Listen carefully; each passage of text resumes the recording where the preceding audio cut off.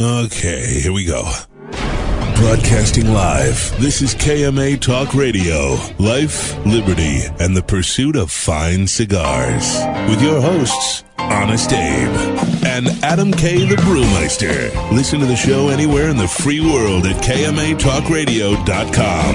I like to smoke them like some Winston Churchill, like John Kennedy, yeah. Remember Coach Red Auerbach, smoked up for victory, yeah. Well, you can take my wife, you can take my car, but you can't take my big cigar. My cigar. Good morning, loyal listeners, libertarians, lovers of the leaf, everyone out there in radio land. Welcome to another exciting edition of KMA Talk Radio. I am Adam K. the Brewmeister. We are here broadcasting live on this, the 18th day of January. He almost lost it. What? It was that elongated pause. Yeah. I was just making, I'm getting it, making sure it's right. It's for And effect. This and the 365th Yeah. episode of KMA Talk Radio. Wow. 365. With me, of course, as always, the man, the myth, the legend, Mr. Honest Abe. Good morning. And, of course, Paul, the producer. Hi. Also, sitting in with us today, our very special guest, a man who needs no introduction, how else do you say, but Lou Rothman himself. Colin's excited. He always likes his stories. It's going to be an interesting show today. Yeah. We got a lot to talk about, a lot of stuff going on in the world of the cigar industry, and we're going to have a lot of fun things to say about that. Coop's going to call in a little later to give us some interesting news, to see what's going on there. At some point. But Yeah. we also have another special guest. Oh, yes. We also are going to be joined by Scott Pierce, Executive Director of what is now called the Premium Cigar Association. So we will actually get a rebuttal from him about everything we said last week and possibly things we're going to say during this show. And maybe get him to defend things and Well, see there's how nothing to that defend. goes. It is what it is, but we'd like to get his commentary. I mean, Yeah. things have been evolving all week, so. Yeah, and I think it would be. I think he's doing a lot of press because it's good for to put a face on the organization and kind of corroborate their point and kind of get it out there. He was all. By the way, he was really excited to come on the show. He's actually a fan, it seems. 'Cause There we go. he knew who you were. He knew what the show was. It took no explanation. So Do you have a direct contact to him now? I do. It seems like you couldn't get a hold of him all week. Well, listen, it's not an easy organization to get a hold of, as you know. So Especially phone now that numbers, Dawn's not there. emails. Everybody's email there says contact this person, so you contact that person. Even Coop's contact didn't work for me, so it was. It sounds like a government organization. Yeah, it was. Well, they did move their offices to special. Washington a couple of years ago, so. Yeah, but we got in touch with him, so in a secret way, but it seemed to work. So I used some of my sales tactics. Nice. Yeah, I actually worked doing for work, this one. actually. Hey, don't shuffle in that chair too much. We don't want you to go down. I'm sorry. It's not funny. We are. By the way, the video of you going down face flat was at Madison Square Garden. No, Where were you? that was a. So when I used to work at the Long Island Ducks, the baseball team, that was the 6,002 seat stadium. That Brilliant. He's going I up the worked steps in. of the stadium. What falls flat in his face? Wait, what? Yeah, one of his buddies posted another Paul. I can't stand Well, my feet he was video. going to post it. He was threatening me that he was going to post he it. did? No, I posted it. Oh, you did? Because Oh, you did? I wanted to be the one to post it. Oh, yeah, because that makes a difference. It does for me because at least I have the control. Wait, Yeah, can what? someone show me this video? Get I'll on, show it get to on you. the Facebook, and then you'll be able to see it like the rest of the world. No. Yeah. Hard pass. Yeah, that was, and the funny thing is, I fell, and 2 days later, it was all over the Ducks social media because some fan posted it. I don't even know who the kid is. That's brilliant. And the title is Paul DeGracco busts ass. That's brilliant. So I had nothing to do with it. There are a couple of videos And of me all- doing stupid things at the Ducks. But you know what? My favorite part of the video we posted this week was not the fall down as much as the second attempt to get in. Dude, And the chair is still kicking your that ass. chair is a mess. That's You know, it's hilarious. funny because I was buying new chairs for my office for my day job, and I asked Adam how he liked that chair, and he was like, "Stay away from it. Don't get that chair. I don't like it." And I didn't get that chair, and I see why now. It literally has. There's no like center of gravity on it. It is for normal sized people. Okay, dude. You got to be 48 inches or taller to I'm sit in the chair. 5'7", so it's not like I'm that short. I'm not like, a little person. Not that there's anything wrong with that, but I'm not. I think you're a very little person. I mean, I'm not a slight man these days. No. I'm a little. Well, which brings up the unbuckled? weekly question. Paul, are your pants currently buttoned? These jeans do fit me, so yes, they are buttoned. They are buttoned. You dressed up for our special guest today. Is that what happened? Yeah, obviously, I want to look good. Didn't want to Al Bundy the Today Show. Hand down. I always have a belt on if my pants. Listen, I'm sure there's listeners watching right now. Sometimes you get a little bit too chubby, and your pants don't fit well, so you leave the button on top unbuttoned. I'm not gonna lie, right? There are times like after a huge meal or a dinner at a restaurant on the drive home, I might unbutton the pants for the little breathing room on the drive, but never at 10 o'clock in the morning. Come on, dude. It means you're wearing the wrong size pants. Yeah, it means you're wearing the wrong clothes. I am. Did you see the cover of the New York Post today? No. They caught this ISIS guy. He's like 580 pounds. Wow. They had to take him to jail in a pickup truck. Oh, because he wouldn't fit in a car? Yeah, they had to load him into a pickup truck. What were they going to do? Drop him off like the Empire State Building and hope for a seismic event? No, they caught him in Iraq. It was Wow. Wow. cover of the Post. Wow. Well, that's going to be an interesting cell. Yeah. Hey, I Adam, wonder how his cellmate's going to feel. put that mic closer to Lou. Yeah, Lou likes to lounge back, so we That's gotta fine. get it It's- closer he to him. can be comfortable. Just pull it right. Get it free. Yeah, there it is. Sorry, we were good in setup. Speaking of which, Great Smoke is around the corner. I know. It's exciting. No, it's not. Lou, are actually. you coming to the It's Great Smoke? actually- Are you in town February 22nd? Yeah, I'll be here. Then come on by, check it out. Okay. The last time you saw it, it was so much smaller. You haven't been there in a long time. Last time we he were was still there was doing West it in the Palm. parking lot, Yeah, right? yeah, right. No, we're at the South Florida Fairgrounds now. Okay. Yeah. So look, we got another special guest for the Great Smoke, Lou Rothman. All right. But it's 4 weeks away now, 4 or 5 weeks. Is your life Are you completely kidding hell me? now? I didn't leave the office till about 11 or midnight, probably 3 or 4 nights out of this last week. And is that all Great Smoke stuff, or are you catching up because during the what's day happening is during Great the day, Smoke I got stuff? a lot of other work to do. Right. Right? So the peace of mind, really, where I can actually focus and do some work comes like after 8 o'clock. When most of my administrative day staff is all gone. And people aren't knocking on the door Nobody's every calling, 5 minutes. Nobody's knocking on the door every 5 minutes. And my assistant this year, she's new, so this is her first one. And we're 4 weeks out, and she hasn't had a meltdown yet. So that's a positive. Oh, this is sign. her first one? That's right. It's I her didn't even. first one.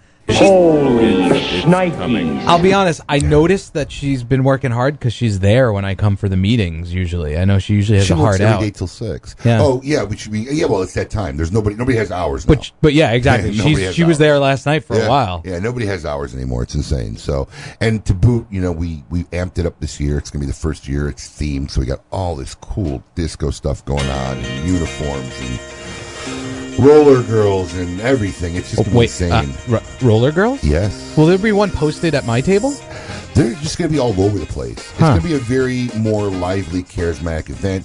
The band is a very well-known and renowned 10-piece band called Studio 54. And a lot of the members actually played in Studio 54 back in the day. I wonder if Lars Teetons ever saw them. I don't know. But it's going to be a pretty fun event this year.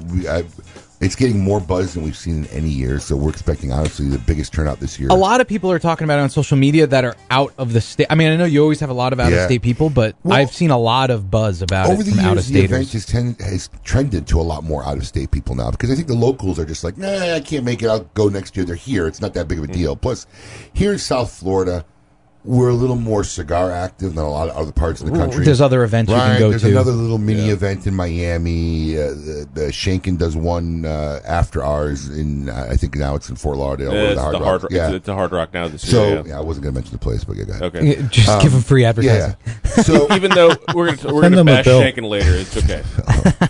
So, there's a lot more stuff for the guys here in South Florida. So the Right. people in other parts of the country that aren't as lucky to be around the seismic activity of the cigar industry, it's attracting a lot more and more of those people, especially if you're in a bad weather state. It's cold this Well, time right of now, year. up north, if you're in New York, Connecticut, Massachusetts today, you're getting hit by Yeah. that big snowstorm and getting 20 out- degrees. Getting out for 3 or 4 days into sunny Florida weather is another Oh perk. no! I have to leave the snow Yeah. for 3 or 4 days. That's another Oh, perk. This is crap. when, and you know, being in the sales business, this is when all my clients, all our publishers want to come down here. Like as soon as January hits, Yeah. Oh, yeah. everybody's like, "Hey, what are you doing this week? I'm flying down." Really? I'm busy now trying to make sure my year goes okay. But yeah, so it'll be fun. I'm excited for it, man. I really am. I love the Great Smoke. I love everything about it. I love seeing everybody. I'm excited for it to be over. Well, Yes, very much so. Well, I mean, listen to me. You're just anti-people. It's different. Yes. No, Yes, you no, are. no. I literally every year after the Great Smoke is over, go home and just lay on the floor for at least 45 minutes. I think that last year you calls were for laying a on the beer. floor at the fairgrounds. Yeah. Yes, before I you was. left. I was. There is probably photos somewhere of me laying on the floor, just like no. No, I'm there was okay. a moment last year at like maybe like 5:45 that Adam was like, "All right, this thing's over," and I'm pretty sure the drinks were flowing. No, they were not. Not were at the not. end of it. All I No. know is he's super excited about his new sequin shirt that he's asked to wear. That I'm expecting a new level of energy. Listen, it's a nice shirt. I found it. I'm the one who found the shirts. It's literally like one size too small for him. I know. I saw it. And It silver doesn't fit sequin. well. Oh my god, it's gonna be classic. Adam, maybe Hey. you should lose a couple pounds before we. I mean, I'm just helping you out as a Maybe friend. you should lose a couple of pounds. I mean, I need to lose a couple pounds. Oh, I thought anyway. you were waving. Stretching Regardless. your hand. My hand. Hand stretching.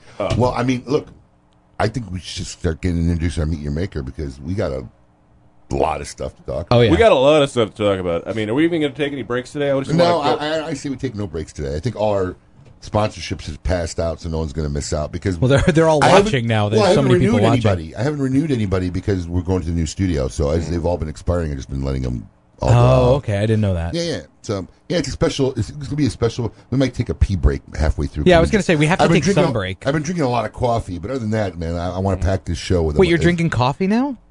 I thought you only drink tea in the morning. We had this whole discussion about how you've been drinking tea now. I usually drink tea in the evenings, but no. Okay. But no, I've had, this cup is full of coffee like every show that I've been on. You would see the man, bags. The in man and gets out. at least 1 to 2 coffees a day. But wait a second. So do you put water in that now? Like, because mine's my water cup. I never put coffee in it. This I just said. Like There's coffee in this every Now morning. later, do you put water in it? I'm saying because you use that all day. No, later it goes home in the sink and gets Okay. washed, and I drink water out of a glass. Something else. Yeah. Okay. I'm just checking. I have a And- pet peeve. When I put coffee in something, I don't I put feel coffee like, in it anymore. Colin, the more Oh. you know. Yeah. Yeah. Go ahead. Thank you. Let's roll into our Meet Your Maker. Yeah. And now you know. I want all of you to cut. get up out of your chairs. I want you to get up right now and go to the window, open it, and stick your head out and yell. It's time to meet your maker. KMA Talk Radio is pleased to welcome back the legend himself, Mr. Lou Rothman, to the studios of KMA Talk Radio. Lou, welcome back. Thank you. If you do not know who Lou Rothman is, he is the founder of JR Cigars, which was procured by what is now ITG, as we were saying earlier. As of last week, yes. As of it's last week. ITG, formerly Altadis USA.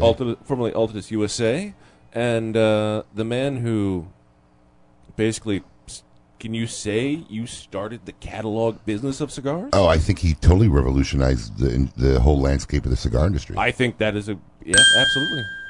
Actually, a guy named Marty Herbst was before me. Okay, well, We ended up buying his company. And before him, Joseph Jonas, who was Marty Herbst's father-in-law. but they didn't have catalogs. Joseph Jonas did, and he specialized in Cuban cigars. He was the biggest there was. In the world. Right, and then he had an argument with his son-in-law, Marty Herbst. Marty left and started his own business. Wow, his And then- son-in-law. Jeez. Yeah, and then years later, we went into the mail order cigar business, and as we kept growing and he kept shrinking, we ended up buying Marty's. What was it business. called? International Cigar. International Cigar. Wow, sounds familiar. Hmm. International. Okay. Yes. I wonder if Keith Myers knew that when he named his company.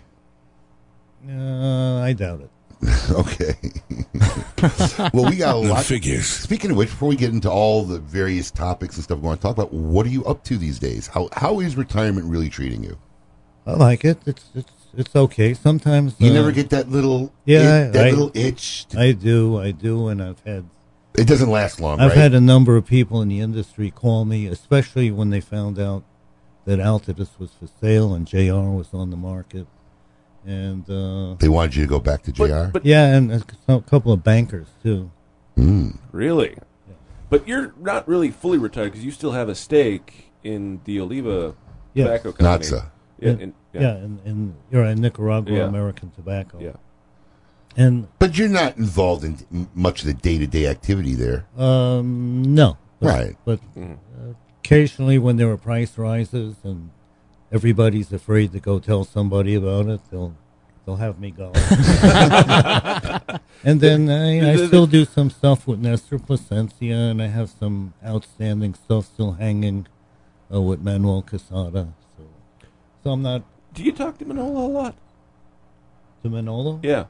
We texted back and forth a couple of days ago. Oh, okay. What, you know what? Maybe you could shed some insight on me. I don't know if you have insight that you can share, but what happened with that organization? Because I'm just going to tell you my perspective as a retailer, and there's a little tangent story, but something happened 2 or 3 years ago where the way the company worked, dealt with retailers, Terrence Riley leaving, his nephew, everything. I don't know the company anymore. In fact, they've become like non-existent as far as sales and even our retail shelves. There was a pivotal change that happened there that I never really found a real story. What's going on? Well, I don't know either. Okay. I mean, you may not. I mean, I don't know. That cuts it off pretty fast. Whatever it is, it's a personal matter. And so, But something happened. Something happened that really changed the landscape of them as a cigar I would assume, presence. I would assume so. We'll find out in 20 years when Terrence tells us. Right? Something happened. Yeah. Anyways, regardless of that, so no picking at the bait, right? A lot of people throwing bait at you. Nothing going. No, I mean, I had my career. We made a lot of money. I don't need any money. And, Everybody else seems to want to jump back in. They don't have lose money, I guess. Well, it's like where am I going from here? My kids are grown. They all have their own houses. They've all gone to whatever schools they wanted to. Now I have grandkids. Safe to say the grandkids don't have to worry either, probably. Well, probably not. and now I have a couple of hobbies. I've been doing a lot of woodworking. I've seen your woodwork. Yeah. It's actually pretty good. I just bought a CNC, computerized Yeah. Oh, cool. router. You were showing me at lunch a Yeah, few weeks ago. This is the first one this And- company has ever installed in It's not someone's like- home. Oh, is that your house? Yes, it's Yeah. not a small piece. It's not like a No, I've seen them. He's But got like some industrial grade machinery. so Right, you're gonna do like a KMA Talk Radio bar that we could put. Why in don't you the- be a producer and make it happen? Brilliant. Well, if you're looking for a project, Lou, I'm just saying. I mean, Well, essentially, with this machine, if you can draw it, I can make it. that's cool. Yeah. Oh, They're yeah. amazing machines.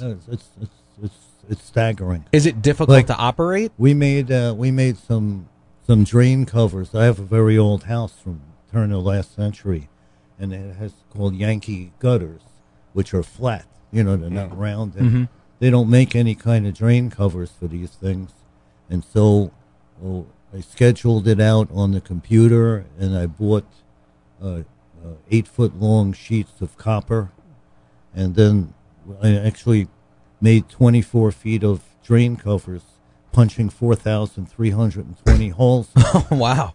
while me and my wife were playing Scrabble. So you just set it and then walk yeah, away. you set it and go, and the machine does it all itself.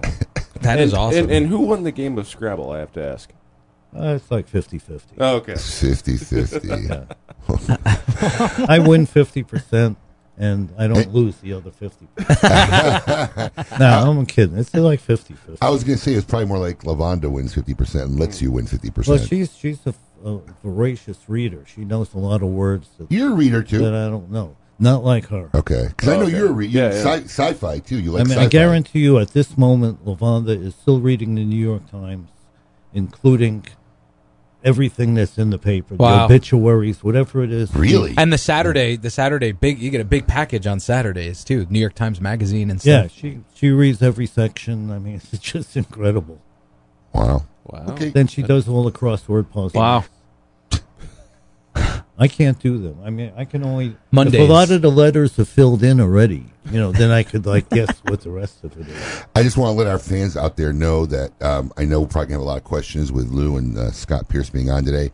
AJ Smoke's in the house. He's going to keep his eye on the Facebook page. If you want, just hashtag something Ask KMA, and we will try to get the question on the show. Well, I mean, the first topic I want to breach with you is obviously, if we're going in somewhat chronological order, is Tobacco 21. Now, obviously, you've been around long enough. You've seen ages change, legal ages change, and everybody seemed to be a little hot on this topic, and there's been a lot of kind of different positions on it. What's your take on the Tobacco 21? It's absurd. I mean, if you can go and get killed in a foreign country, surfing this country, and you still can't buy a pack of cigarettes. It is absurd. I mean, it's the hypocrisy of it. Yeah, it's ridiculous. One of my arguments is look, I had a big problem with the hypocrisy of Tobacco 21, but I think if they just moved everything to 21, getting married, drinking, smoking, Yeah, bar mitzvah. serving in the military. We didn't bring that up last week. That's true. 13, you're a man. Yeah, I mean, yeah. So I think the 18-year-old today, when laws were being set, it was a different time back then. At 18, you were already 30. Your life was. Let me tell you something. I have a 13-year-old grandson that is smarter right now than I was at 30. I mean, they have so much information coming to them through all the various internet and TV and whatnot. I get that, Lou, because I got 4 young kids, right? My kids are that age, 11. They have a lot of information, but here's the difference, right? They're going to be subject to a generation that hasn't learned how to filter information. I'm constantly trying to teach my kids that all this data they hear, whether it be at school or whatever, because now even teachers in the classroom are exposing children to public, personal, political opinions and what's going on. And they haven't developed a filter to realize that everything they hear isn't exactly the truth. There's a different perspective on any topic, and I think that's also a problem. You're right. There is information overloaded kids, but they haven't developed a mature skill set to have any kinds of filters yet. And that's a constant battle. You don't think that's a problem? It's not a question of whether they've developed a skill set or not. The fact is, if you can go to war and either kill or be killed, you should have a right to decide that I want to smoke a pack of cigarettes. I never smoked cigarettes till I was in the Marine Corps. And when I was in the Marine Corps, with every lunch, they gave you a little 4-pack of cigarettes. Lucky Strike? No, Old Gold, Lucky Strike, Yeah. Piedmont, and Chesterfield. Wow. Yeah, Chesterfield. I did not know that. That's a Cigarettes bit I didn't know. were government issued. So Back in the day. Because you needed them. Yeah, They were I wasn't a government smoker, but every single meal I got 4 cigarettes. Eventually, I started smoking them, Yeah, I got so many of these, I better use and I them. still am. But if people could sue the government, which you can't, there's probably millions of people like me who never would have started smoking if the government hadn't given them all them cigarettes. Right. But do you think that? But I agree with the validity of look. I think they should just pick an age. Do you think you should be 21 to vote? I don't think that's a bad idea. I don't think 18-year-olds I have even seen what's out there in the world to start making decisions of who should be the world leader. Listen, once Do you again, realize that at 21, half of the people who go to college have already graduated from college at 21? right? And you don't think that you think that even though they've graduated from college, they shouldn't be able to vote because they haven't been they're not old, they're not 21 yet? Okay, you're telling me half the people graduate in college in 3 years, a 4-year degree? Well, I don't know that many 21s who A lot graduated. of people get through high school at 16 or 17, and then they go to college. If you want, you go to summer school. You can get out in 3 years. Uh-huh. Or just go to a 2-year college. If it just seems to me preposterous It is preposterous. It is very I lived in hypocritical. Kansas for a long time. You could drive a car there at 14.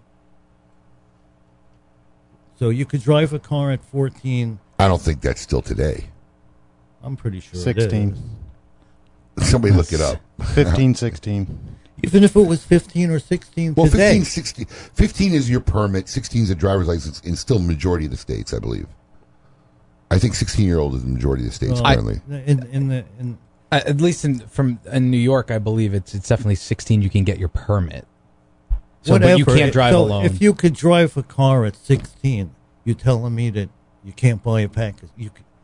That you can't. You that shouldn't was be- Abe's argument. He's like, but then make all of the things the same age. All of those things that Right. designate if you're an adult. My thing is, I just think they should just raise the legal age across Wow. the board. Or Apparently, it's lower still it to 14 in 18. Kansas.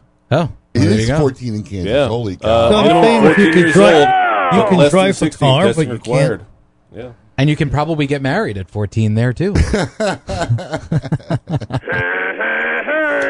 Where are these sound effects coming from? Hey, Lou, AJ Construction. Smokes here, and I got to say, I've had about 5 or 6 guys come in that were, underage and Under 21. Under 21. Mm-hmm. I'd ask for their ID, and I apologize to them and say, I'm sorry, but the new age is now 21 and up. And I can't even begin to tell you, every single one of them didn't have a clue. But the law is even though you have to be 21, you have to card them if they look like they're Under less 27. than 27. Yeah. And because all the companies are afraid of getting, caught doing this, they card everybody. So when I go into Walgreens and I get a couple of bottles of wine for LaFonda, Are you getting carded, Lou? I have to show them identification even though I'm 74. Well, one of our But Kansas you residents have is saying to do it's this 15. to protect the company. Yeah, I mean, but AJ's point is, there are retailers, I'm pretty sure, that still don't know the law has been changed. Oh. That's or- the fault of the government then. Or, yeah. or here's a general misconception was, a lot of people told them that this law was going into effect next year. They're all thinking, when it was passed, they're all thinking that this is something that's going to go into effect later on this year. Somebody will let them know later. Not realizing that it went into effect the day the president signed the bill. the Let me omnibus ask bill, you this question. which was December 20th. What percentage of the people checking you out at Publix or any other supermarket, they themselves are not 21? Yeah, that's true. Well, you don't have to be 21 to be the clerk, right? I mean, Absolutely, you do. Hold on. And if you are not, when somebody comes with a pack of cigarettes to the counter and They you're have to not call 18, someone, right? you have to call somebody Yeah. to the register. I was going to say, I don't know how the law works in Florida, and I don't know how it works in tobacco, but I know for liquor, you don't have to be 21. Now, in Illinois, my 18-year-old cousin out of high school who decided not to go in college bought the local little corner store, liquor Yeah, store. we talked about that. He was 18 years old. He owned a business and sold liquor every day. I know a lot of bartenders here or servers in the state of Florida who are not 21 and work. So I don't know how it works, but Well, let me ask you this obviously question. for liquor, it's not the same because you don't have to be of legal age to deal So with it. now I'm asking you the question that you asked me. So you have a relative that's 18 years old that's running a liquor store that you think shouldn't be able to vote. No, you misunderstand. Well, actually, Listen to me. kind of. Yeah, I mean, that's what you look, said. That's okay, a good look, question. there's exceptions to everything, right? Just your cousin is the No, exception. no. What I'm saying is that's not the normal 18-year-olds. Oh, he's No, abnormal. He is abnormal. He's an anomaly. So how do you register as not the normal 18 so that you can vote? He's right. Okay, what I'm trying to say is You're I wrong. don't. No. I'm trying to say is my opinion, which is not wrong. My opinion is my opinion. What I'm trying to say is if the legal age gets moved from the legal ages for things have changed.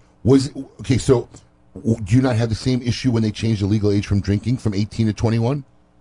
I'm sorry, what was that again? They changed it used to be 18 to drink across the United Yes, States. right. Then they started slowly moving it to 21. Was that detrimental? This is my point. My point is more about the hypocrisy, Lou. Your argument to me keeps coming back, well, you want him to die, but you don't want him to vote. I don't have a problem with it. I think either everything is 18 or everything should be a different age. You have a can't- problem that you can't pick and choose what the level of But adulthood is. What you can't make these states have certain rights. You can't make federal laws that overcome states' rights. So if you're 18 or 21 or 37 or 85 and you live in the state of Kansas, you still can't drink because they don't allow it. You have to have a private club, have your own bottle in a locker someplace. But there are states where alcohol's not allowed. Like If Wyoming. you're in North There's no Carolina, alcohol in Wyoming. Oh yeah, What? you have to drive outside of Wyoming. Wait, there's no liquor stores anywhere in Wyoming. If I'm an individual and I want to drink, I can't find booze anywhere in Wyoming. well, there are none in North Carolina except the ones that are owned by the state of North Carolina. Right, the Has to ABC be liquors. Yeah, the Yeah. ABT. Yeah. ABCs, I think they're called them. Yeah. Yeah, but I could go buy liquor and still drink liquor as a citizen in North Carolina. You're talking about selling liquor. Right. Okay, Okay. got me confused.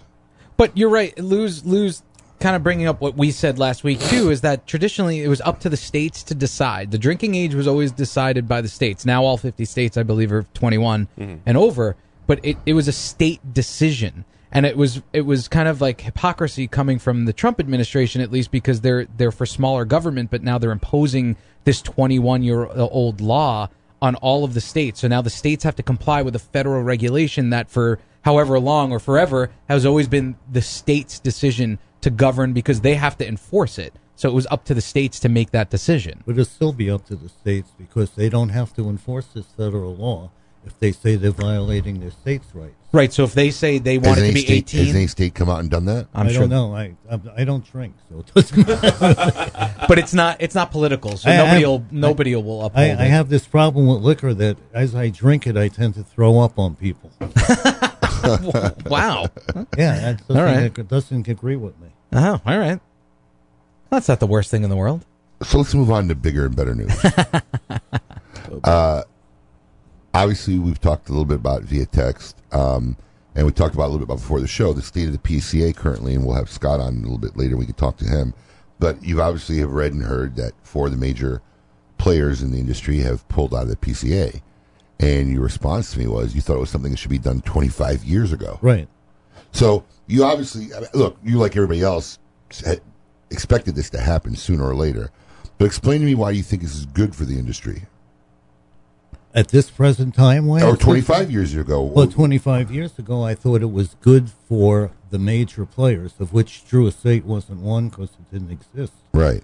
But 25 years ago, the large companies dominated all the displays, the showcases, the sales. Right. Their brands were the big brands.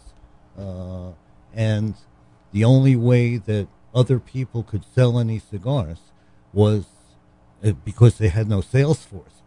Sales forces are extraordinarily expensive to put on the road. So these little no-name companies would come to the RTDA and take a booth there, and they had access to all the big companies' customers because that's what was drawing them in.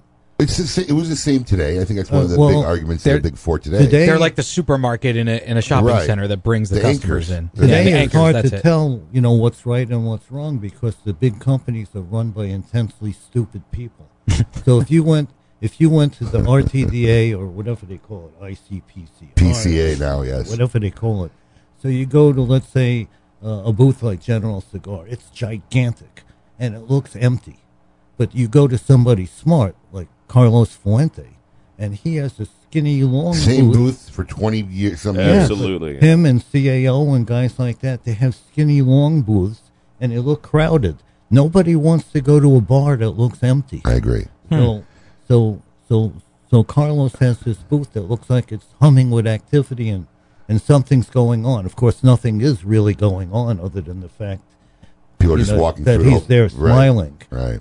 But and then the big booths, they have a massive sales force there, and they look empty because their salespeople have already been everywhere and sold whatever it is that they have there. Before they even got there. So now they're occupying the space and spending the money, but they're not selling anything because it's already been pre-sold. When we were talking before we got on the air, we kind of got a little debate about this, and then we had to start the show. So I want to kind of touch base on it because, throughout my career, I've met a lot of other retailers, right?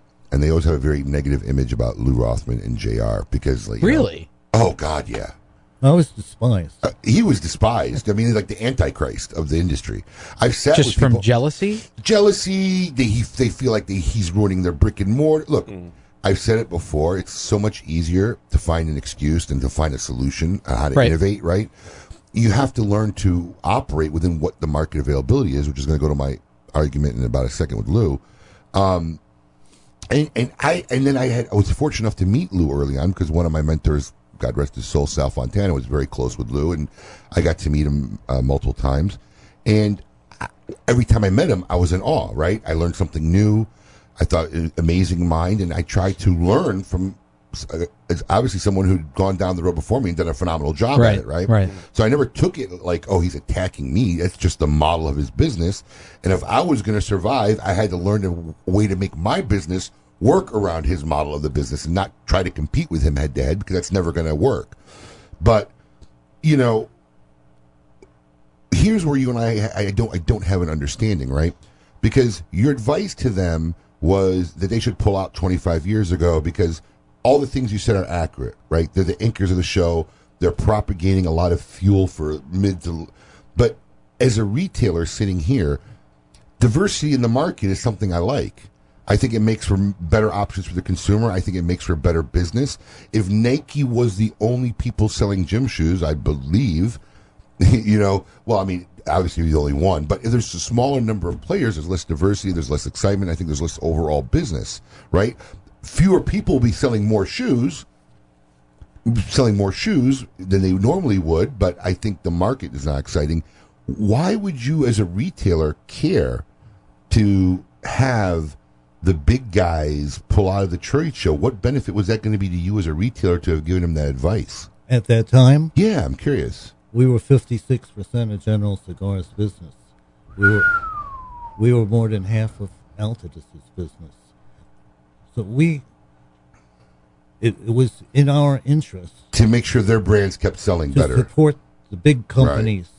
And they were the only ones actually that could supply us. I mean, some new guy would come. Couldn't roll enough. Yeah, like I remember the first time Kano came into our place to sell us cigars. You know, and he had, I forgot whatever the Chano Ozinger of CAO. Yeah, very nice guy. I really Great, like God him. rest his soul, too. CAO Great guy. Gold, it was Yeah. called. Yep. Right? Connecticut and mild, and it was Connecticut like cigars. 8 sizes, you know, and I said to him, okay, you know, like send me 500 boxes to each size. He almost Well, had a heart attack. Yeah, they don't have that. Yeah. I mean, you know Andy Costin. You know, Yes. the first time he came in to sell me humidors. He thought you was going to get an order for 100 or 200. He was Yeah. going to be happy. Yeah, I looked at, he had 2 I liked. I said, okay, send me a container of each one. Just to find out how many fits in a container. Yeah. I don't know. We've had Andy on the show. You got to go back in the archives and listen to that story with Andy telling it. Yeah, he almo- told us the story. Yeah. I mean, but see, here's where I get a little confused, right? And But they were creating by being at the RTDA, especially during the cigar boom years. yeah, They were creating their own competition and supplying a lot of people with access to their customers at no cost. Basically, all they had to do was take a booth. Mm-hmm. I mean, I made La Finca into a gigantic brand. I went to the RTDA. I took a booth. I had 5 brands at the time: La Finca, Jose Marti, La Rosa de Cuba. Right. And what I did is we gave every single person that came to our booth 5 boxes of cigars for free. You know, 5 boxes of 25. People were rushing to our booth like crazy. You know, and I said to this lady Maureen, who was my controller. yes, at I the knew time, Maureen. Yeah, she said, you know, spending a lot of money. I said, no. I said, these people are not going to smoke those cigars themselves. They'll take them back to their Try store. to sell them. They're going to put them on the counter because it costs them nothing. And maybe you get one guy that smokes each brand, and they'll reorder it. And lo and behold, you know, like within a year, La Finca, I thought might have been the biggest selling brand in America. Just Costco was buying, you know, 15,000 boxes of Coronas at a time. It was incredible. Wow. But see, this mentality is what concerns me, right? Because But I wasn't out there for the cigar industry. I was out there for JR. I understand, and I think that's where these manufacturers, they're out there, the guys who pulled out, they're not out there for the industry, they're out there for themselves. That's exactly what they should be. It's business. You're supposed to be out there for yourself. I understand that. I was just saying, as me as a retailer, obviously I'm not that vested into any of these companies or any single, manufacturer that way. But,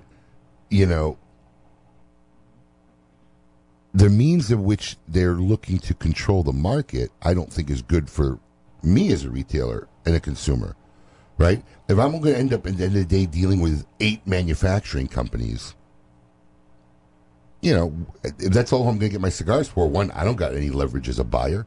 I got to buy from you. There's no up and coming new guys. There's no creativity in the market. So yeah, I think that the attempt. Listen, there's a blatant attempt to do what's best for your business. And I do also think that there are moves being out there just trying to snuff competition, and me personally, I think there's a difference. I mean, I don't know. I mean, obviously the scale in which I operate is not fractional of the scale or levels that guys like you or Arthur or Francois operate. Some water. We got you some water. I like it. Oh, all right. I don't want water. Just put it to the side there. He just I figured thought in you case might want. get parched or you cough. No, there's water and coffee, but I thought you wanted water. Don't You were drink it, please. clearing your throat. Oh, I'm sorry. How dare you bring the man water? Get it although right, this Paul. is a lot better. When I used to go to down to Central America all the time, I was always amazed that you couldn't see through the water. Wait, Really? what? Yeah. That you Drinking drink? water? You couldn't see through it. That's why I would only have coffee there. Kind of like the old Johnny Cash story when he was at Folsom played at Folsom Prison. He's like, I can't believe you guys got this brown water you drink here. Yeah. So do you think there's not a need for a trade organization in the cigar industry? Ooh. Well, Okay, let me rephrase that. I've been out of the business for a while, but let me start with this. I just find do you that believe there was a need for a trade organization 20 years ago in the cigar industry? Pre-internet, pre-bloggers. but the manufacturers don't belong in the trade organization. They belong in their own organization. Ooh. Trade organization should be all retailers that are interested in what's good for the retailers. There are no manufacturers that are interested in what's good for the retailers. They're interested in what's good for themselves. But, You okay, realize that I understand. all the big companies are now run by people who, you don't know, or people that have 18 vowels in their names, or all consonants and no vowels. I But- understand what you're saying. Obviously, And these people, their big money is made by stock options and so forth. So the company's got to do well for them to do well, and they're just passing through. I understand a little bit. Here, this is where I'm not seeing it, and maybe my depth of vision isn't as deep as yours, right? Because ultimately, there's a chain, right? And in the way I'm looking at, the bottom line end is the consumer, right? They have to do what's best for them. I have to do what's best for me. What's best for me ultimately is tied to what's best for my consumer. In the equation, I see the consumer as the bottom line. If the consumers don't buy, well, then guess what? My brick and mortar stores don't thrive. The catalog companies don't thrive. And at the end of the day, there's not a need for a cigar manufacturer. But the How can you separate what's best for you, organization? If the manufacturers do what's best for the manufacturers, now you got to remember, it's a little blended today. A lot of these manufacturers now are selling direct to consumers. They weren't back then. So if the manufacturers aren't doing what's best in the retailers, who are they going to sell to? In the statement you just made, the manufacturers are doing what's best for them. It's the strength of your product to the public, so that because the manufacturers have now copied all the smaller guys, they're constantly coming out. How many hundreds of varieties of Monte Too Cristo, much. Romeo, and so forth can there be? Too much. But and they're doing that to offset the smaller guys who are putting something new and interesting on the shelf. It's the exact same thing you see in the supermarket. Wise potato chips is not like the key item anymore. There's like 80 kinds of potato chips, 90 kinds of coffee, everything. And every time one of these little potato chip or little coffee companies get popular, one of the big guys They buy them. Yep. And you'll see that in the cigar business. It's already happened. Sorry. That's okay. something There's that about- water in case you, water. in I mean, case you don't I need it. brought you water. I'm just saying. In case That's you- enough for this week. in case you don't need it. So your feeling is, well, if you have a trade organization that's so I didn't get the answer. Do you feel there was a need ever for a trade organization? Because most industries have a trade organization. Well, if I was the head of the trade organization Now or well, then? who's this guy, Scott Pierce? He's the current. I mean, what did he do before Executive this? director. You can ask him when he comes on. Yeah. Why didn't you ask him? I will too. Well, you don't know what he did. I don't know what he did. I haven't been on the board for Probably many nothing years. that has to do with cigars. Most of them don't. That's the problem. When you There's kind of not another But- position to hire from. but in the Wait, hold on, Lou. Where are you going to get another cigar guy? Or you mean within the industry, like a manufacturer? Or, on the supplier side, all the people working there are just passing through on their way to another job, a bigger thing, stock options, retirement, whatever it is. But in the retail organization, you have many people who are second and third and fourth generation. They stay in the business. So the retailers stay and the manufacturers come and go. It's not the actual manufacturing company. It's the people who run the company. And they basically don't know anything about the cigar business. And the people who actually sell the cigars, they're the only ones that know anything. It's the people who select and blend and make cigars. Steve Saka type guy that actually knows about cigars. And then the people who know the other end, the retailers, these are people that are mostly like second, third generation. They're people, they have their entire livelihood is invested in their store. And they're dealing with people who don't know anything about the cigar. I was just asked to consult. I won't mention the company. I actually met with them, and they wanted to consult with me, which I did for free because I'm not in the consulting business. And they had me meet with another consultant who didn't know anything about cigars. they wanted you to catch their consultant up to speed. Why would you hire this person? Would you like to Because start a you weren't consulting available. business? We can write some paperwork up. We can start a consulting So back to my original question. We keep getting on tangents. 20 years ago, no internet, no bloggers, nobody out there. Is there a need for a trade organization? Because I say yes. If you Yes. don't have a trade organization, how might? Because just like retailers, there's different level of manufacturers, right? Manuel Casada, guy on a much smaller level. The Ozinger family, Ernie before he sold to General. Where are these guys with retailers all over going to go and learn about what's new and From each other, because each one of them guys developed. like Ernie couldn't get to the whole country back No, then. Guys not like Ernie. that. I'm talking about the retail part.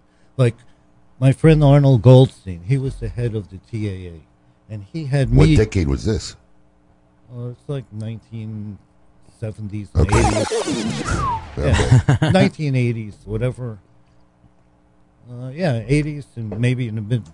I was going to say late that's a 80s. name I haven't heard. That's why. So he asked me to come and speak to the people for the TAA, which I did, and what I was telling them all was to go into the mail order business, which sounds crazy from somebody who's in the mail order business. But I said to them, listen, here's why I went into the mail order business. I had a really good store on the corner of 45th Street and 6th Avenue, and I had the then lowest stamp price. machine broke. I had the lowest prices anywhere, and back then, like a box of cigars was like $14.95, and I might be $13.95, and people would walk. A little bit more. Yeah, to come. I said, but my drawing area was like 10 blocks. I mean, would you walk 11 blocks to save $1 or 12 blocks? So I knew the whole scope of my business was anybody who would walk, 7, 8 blocks to my store. And I also knew if it was raining or snowing, I'm not going to do any business at all. But if you go into the mail order business, there are no geographic limitations. And you can sell anywhere, anytime, rain, shine, middle of the night, doesn't matter. And it's trying to help them people out because we were also doing wholesale. And most of them guys bought from us too. And the reason they bought from us is because things were different back then. If you wanted to order from General Cigar, you had to order at least 250 cigars. They wouldn't ship less. That's 10 boxes. And the other companies were like that too. But from us, you could order a box from Royal Jamaica, Right. which was Pan American You can cigar. order 10 boxes from 10 different a box companies. from Sanford Newman's company. Yeah, Right. you could. I didn't care. I'll ship them one box of cigars. I don't care.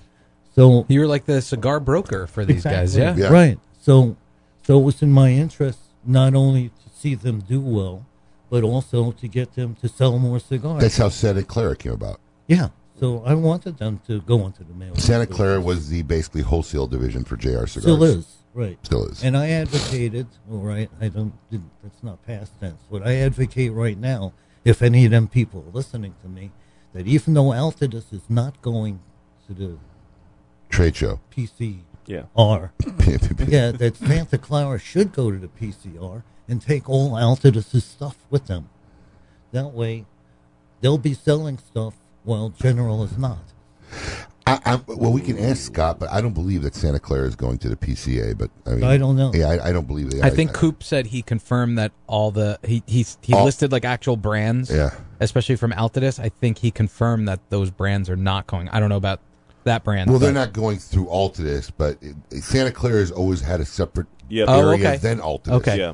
Because because Santa Clara would sell to these smaller guys, like he said, that really didn't maybe have an Altadis account or a general account. Right, right. But the need for Santa Clara is Santa Clara doing less business today? Do you imagine than it was back in the day? Because more people are opened up and more people are buying direct. Yes. Not only do I not know if they're doing more or less business, I don't even know any. I hardly know anybody there anymore. Toward the end of your career, was the need for that mid-level distribution, did it decrease? Yes. Or it did decrease because more people were like for No, a it decreased because there were more people doing it. and more people doing Yeah. it. other people were doing what you guys were doing. Okay, Right, I see what you're saying. And I have always had a policy that if somebody bounces a check off me, Done. they're finished. They'll Done. never get so. You lost a lot of customers then in this industry. Yeah, I had one guy. I think it's called Chester Tobacco, someplace down here in Florida.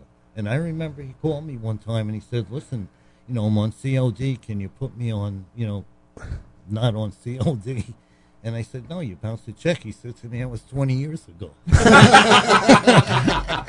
I said, "Well, I've been in business my whole life. I never bounced a check." Yeah. Wow. So, do you think there's a need for a trade show today? Yes, I do, but for retailers. Okay, well, what am I going to do as a retailer and go to a trade show if there's no manufacturers?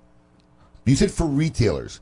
If there's not manufacturers there, what am I going to go do? No, manufacturers can go to it, but I'm saying Like visit it, not No. necessarily present there. No, they could display stuff there if they want to show all their products, and it should be an educational type of thing. But you don't think any of the big guys should belong to it? This is where I'm getting a little confused in the message of what you're advocating. Well, you don't feel the big guys should belong to it, but yet you want Santa Clara. You think they should be there this year. They're wholesale to take advantage of the fact that the big guys are not there. Okay. You're all right. You believe that it was a good move for the big guys to pull out of the PCA. I didn't say that. Oh. I said 25 years ago Okay. they should have done it 24, 23, 22, 20. Right. They should have done it a long why not time now? ago. What's the difference between now and 25 years ago? I think it's too late because of the internet, and the fact that all of these smaller manufacturers have been exposed to all the retailers already. The damage is done already. Yeah, the so there's no damage is point. done. There's no point in this point pulling out. And in fact, since they all have sales forces and they sell all the stuff they're going to bring to the show before the show ever starts, what the hell's the reason to go there? Well, that brings up a whole. They different... could have hospitality rooms instead of booths. So Go back to the they original. go back there and they rent something and they run a dinner, or one of the things that attracted me to go to the shows, even though I was buying all the stuff ahead of time, Right. was the fact that you Saw everybody. you got to meet all the people who ran these companies. And- Today, as I said before, you don't even know who runs the company. And these people weren't actually just coming to see you regularly on a day-to-day basis. We did see them that way also. I mean, come on, you were the biggest guy. Well, and back in then the world. he was, I mean, where he was. I mean, he was kind of in the center, in Jersey and New York, and everybody was there anyway at some point, right? But some of it was uncomfortable because I was universally hated, by most of the Retailers. In fact, at one show, Mark Goldman, House of Oxford, he said, "Let's switch badges." And so we switched badges. Yeah. About 20 minutes later, he came back and gave me my badge back. Yeah. I can't take it anymore. People were beating him Well, up. yeah, most people, people don't realize this. Most people didn't know, because there was a lot of internet back in the day, what Lou looked like. Yeah. Oh, Lou, so he could walk around. No. Lou was notorious. It's a true story. He'd be on the floor of Santa Clara taking orders. And nobody people, knew who he was. No, people would walk up to him and go, "Hey, is Lou Rothman here?" And they'd ask him, and he'd say, "Yeah, I saw him go that way." Brilliant. True story, yeah. Used to have customers in the store come up to me and saying they knew me. Oh God! One guy really did. His name was Frank Fiducci. He was the guy I was in the Marine Corps with, but I didn't recognize him because years later, gone by. right? Yeah. This kid was incredible. He could run a 10-200. We played touch football against the New York Giants. They used to train at Fort. What the hell was it? Some fort in the Bronx where we had the Marine Corps Reserve meetings, and we played touch football against the New York Giants. This kid caught a little pass and took off, and Homer Jones couldn't catch him. But this kid runs a 10-200, but he was in combat boots. Wow. But Alex Webster benched Homer Jones during the game. Was this little kid wearing combat boots outran him for a touchdown. Wow. Paul. So, right. wait, no, yet. Okay. Almost. We got a few more minutes. All right. We'll take a break at the top of the hour. Okay. So, look, the question is this then. Do you see the PCA surviving and moving forward? Does it need to change? Does the trade show, does the get-together have to be a selling event? Cannot an event be tied around where there's something else done other than selling, since most of the selling's already done, and manufacturers cannot take such extravagant... It has to be a selling event because all the smaller companies that you're talking about that are not the ones who withdrew, that's where they do their business. Okay. Because they don't have a sales force, is Right. what you're getting at. I know, but what if... Yeah, Even still, though, is that really the case? Like, is What? that where they get their business done for the year? Like, well, I mean, it's not as dynamic maybe as it was for Drew Estate and the days you're talking about, but that's the ultimate benefit, right? A lot of these guys don't have the force or sales force to get out there and reach it. So, Drew Estate made their name back in the day, like just you said, being there and not just being there. They would take their whole probably year's worth of marketing budget, throw this crazy, stupid party Right. that was unprecedented for a company their size. They'd have all these people jam-packed. The next morning, all talking about what a great party it was. And they would do, yeah. Perfect Right, example. You as Yeah, people, there was people one came year. up to you. Yeah, there was one year where I did technically our first microblend, if you Yeah. figure it out. But Yeah. I did an exclusive limited project with them called Ming, right? I Oh, was, yeah. I was, I've I was heard a of it. nobody retailer then, right? They had taken my picture. It was a new release. My stores had it first, like the first 250 boxes, and they started selling it all over the country. And it was really funny because Keith Myers put me on the cover of their catalog because I was the advertising for it. Right. So they put me on the cover of their catalog, not knowing who I was. And everybody started, why are you on the cover of Cigars International's catalog? Oh, this my month? God. But they had put out all these flyers, live party, Drew Estate event, and they used that Ming ad. So that literally the next day, throughout the whole trade show, everybody was walking up to me. Great party. Thank you so much. Thanking me for the party. And What'd you say? You're welcome? No. At first, I started explaining, no, that was a Drew Estate party, blah, blah. And then, literally, 45 or an hour into the show, I just got tired. It's like, you're welcome, man. I'm glad you had a great time, Well, what are you going to do? Jonathan Sands is he's a very creative guy, and he would make these incredible booths. Yeah. And Jonathan Drew. Yes. Yeah. Actually, Jonathan Sands. Yes. but I'm not sure he's totally sane. But he would make these very interesting booths, and he told me I forget what number it was, but it was like 50 or 60% of his year's sales would be done at the RTDA. But that's a different world, right? I mean, I don't know if it's that different for some of these people. See, social media has changed the landscape, and internet's changed the landscape. Now a guy like Juan Cancel with his Facebook page is reaching everybody. Who? Well, it's a new and upcomer, a small company that started, but basically built their brand on of social media, having a social media audience, and that's a lot of people. And in my opinion, that's where these big guys are losing it because they don't have that presence and that personality. Most of them are still old school, right? Most of them are run by Europeans, but they haven't connected to the community the way the Soccas are doing it, and the Skip Martins are doing it, and the Nick Molilos are doing it, and the Juan Cancels and the Eric Espinosas, because they're connecting on a one-on-one basis. Right, they make a personal connection with their audience, and if they just have somebody, if they have anybody, some of them don't even, some of them haven't embraced social media, right? But if they do, it's some corporate person making a corporate post with a picture, and that's an hour. That's it. They're losing on that forefront, and that's why there's such a viability for guys to start brands overnight because they're reaching people. But we're going to take a small break. Yep. And then Scott Pierce, is he on? Is he ready? He's not here yet. At 11. It is 11. Well, not it's yet. 11. We're going to take a small make sure break, he comes get some on. of his coffee out, and have more with Lou and Scott Pierce, director of the PCA. Executive director of the PCA. We'll see what he has to say and defend himself. And Stop saying defend himself like the guy's on a jury trial. He might be. We're all nice here. We're all nice He doesn't got here. to defend himself. He's giving his commentary. All right, fine. Keep it lit. You're listening to KMA Talk Radio. Follow us on Facebook and Twitter. We're on Instagram too. Yes, it's mandatory. Welcome back.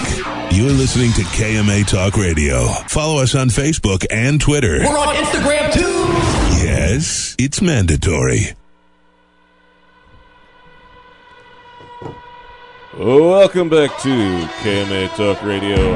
I am Adam K. the Brewmeister. We're broadcasting live on this, the 18th of January, in the year 2020. And in the Baba Wata's voice, welcome to 2020. Juan Cancel just woke up and came on. Oh, boy. I think Danny Moya woke him up. He said, Lou said, Juan who? Juan who? You know what's funny is a lot of people still say Juan who.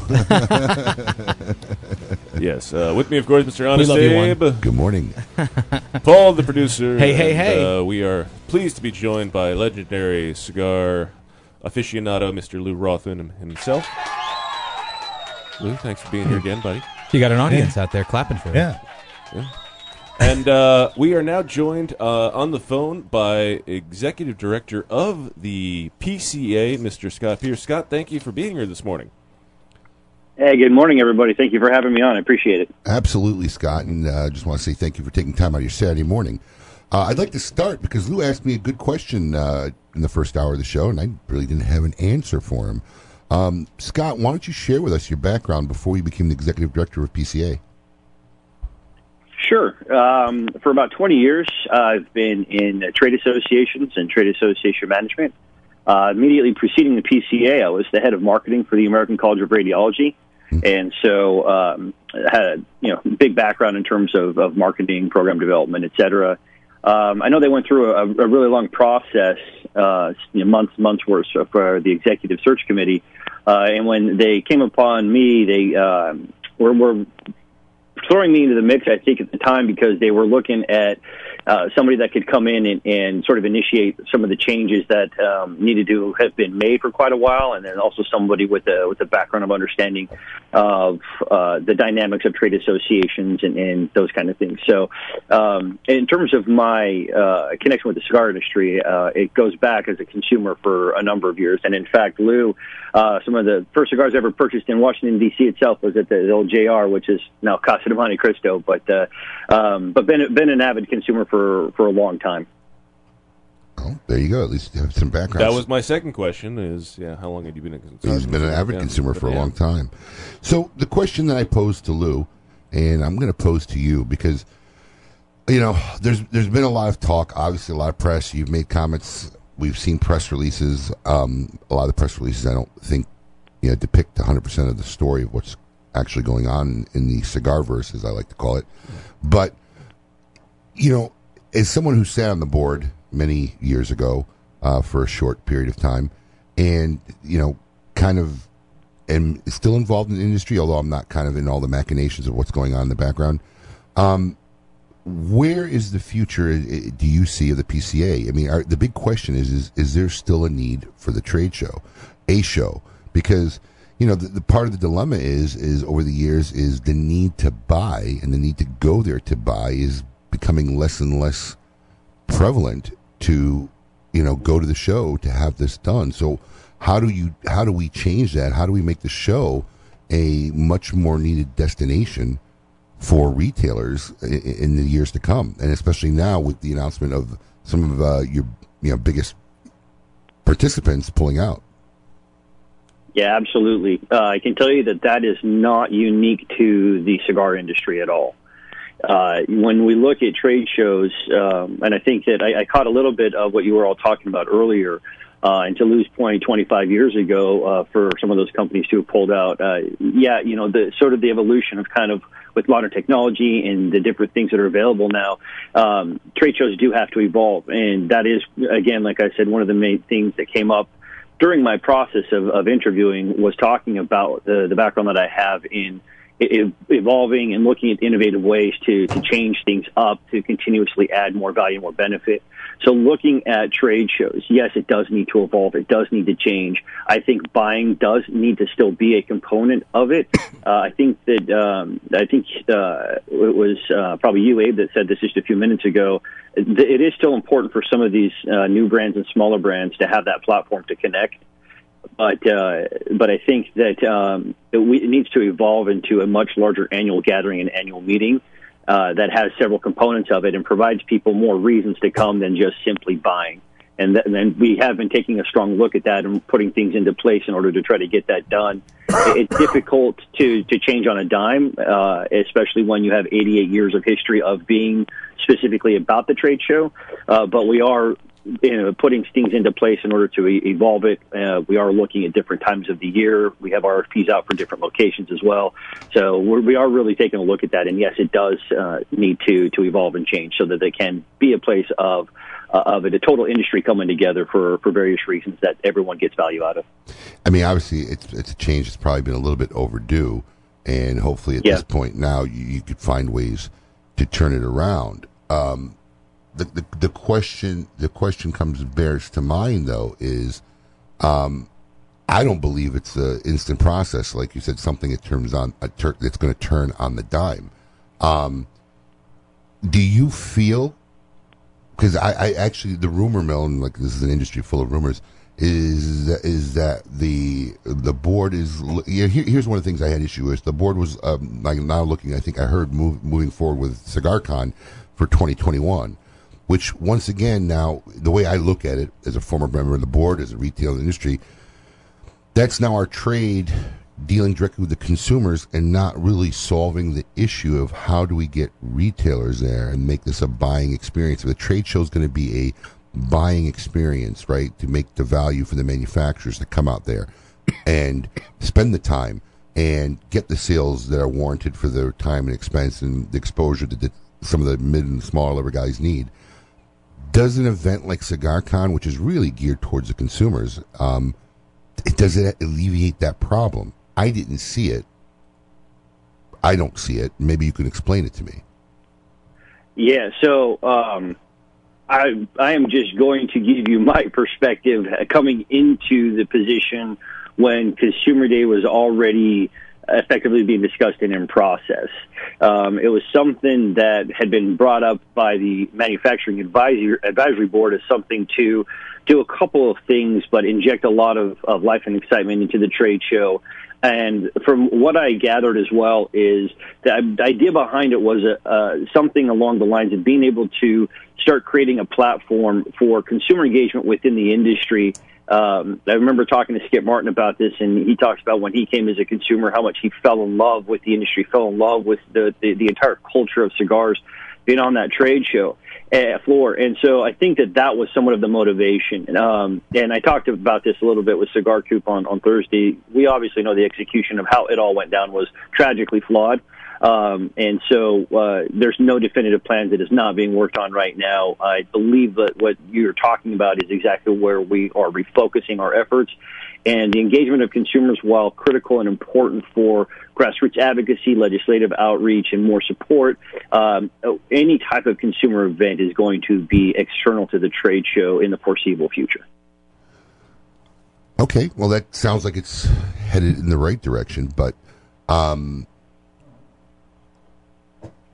lost my train of thought. Well, we haven't asked KMA. Good. Based on this exact topic, though, but Lou, the question goes to you from Brian on Facebook.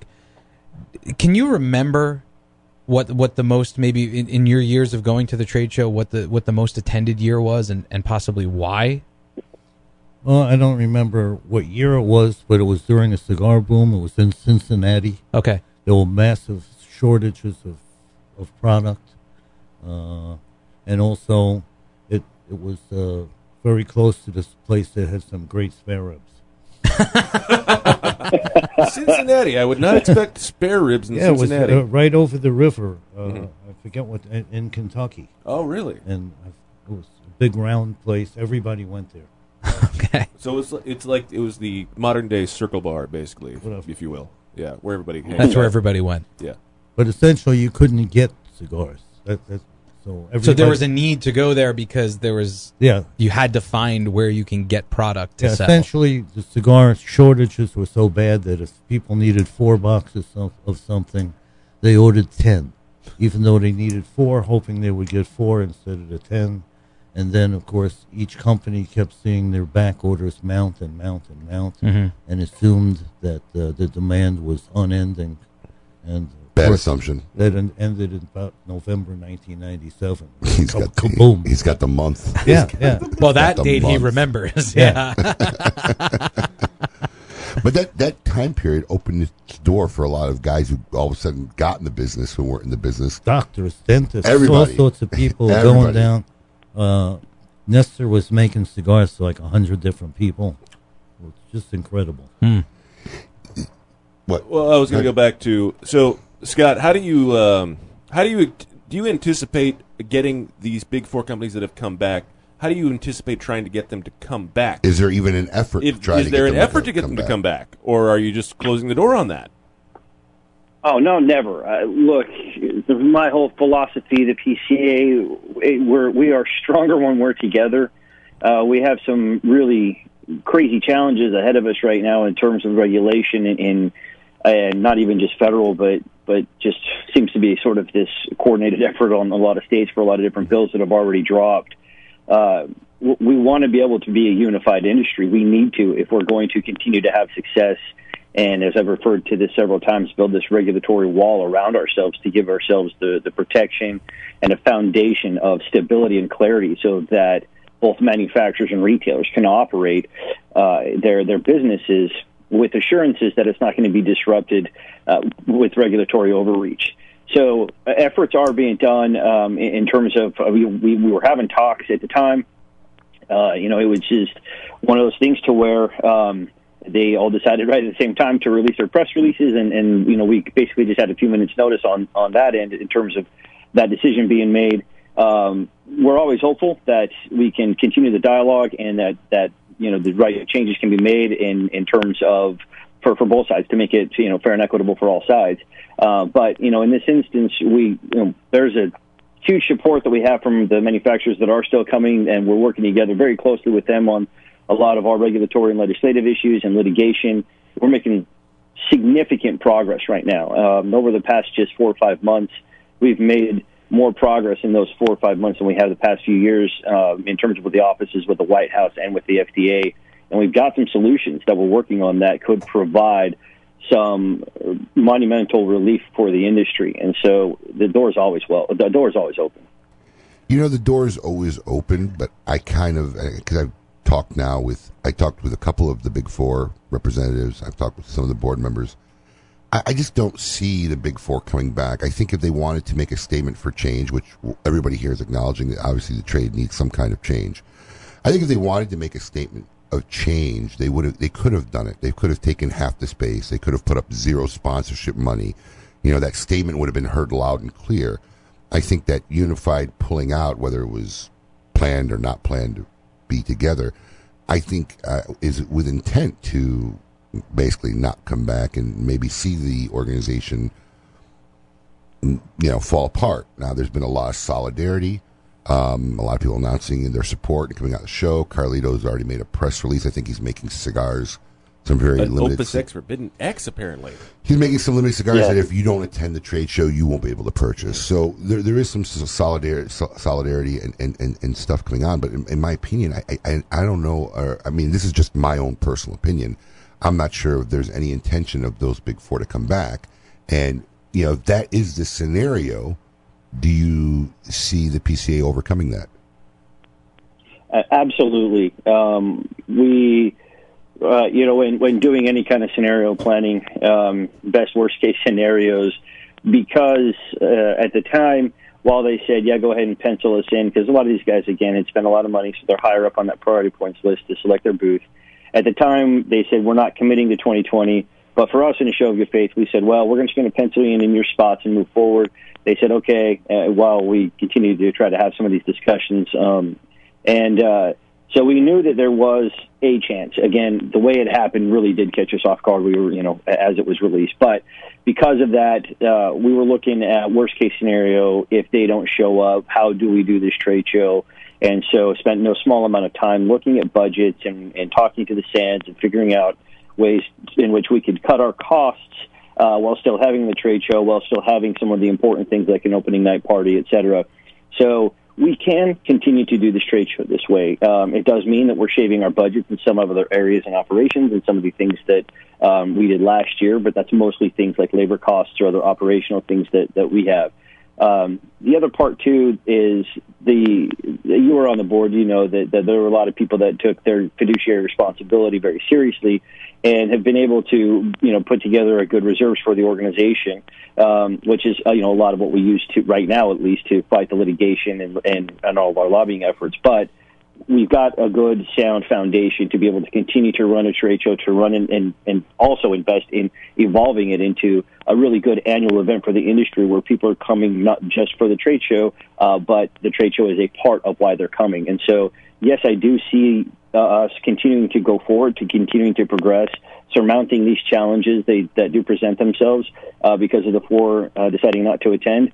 But I do believe that there is a role for PCA with everybody else that is still involved and that still supports us for an annual event that does have a trade show as part of it. So, Scott, my next question is, what ideas do you guys have currently that you're trying to implement to try and get retailers and other manufacturers to still support the PCA for this year's event?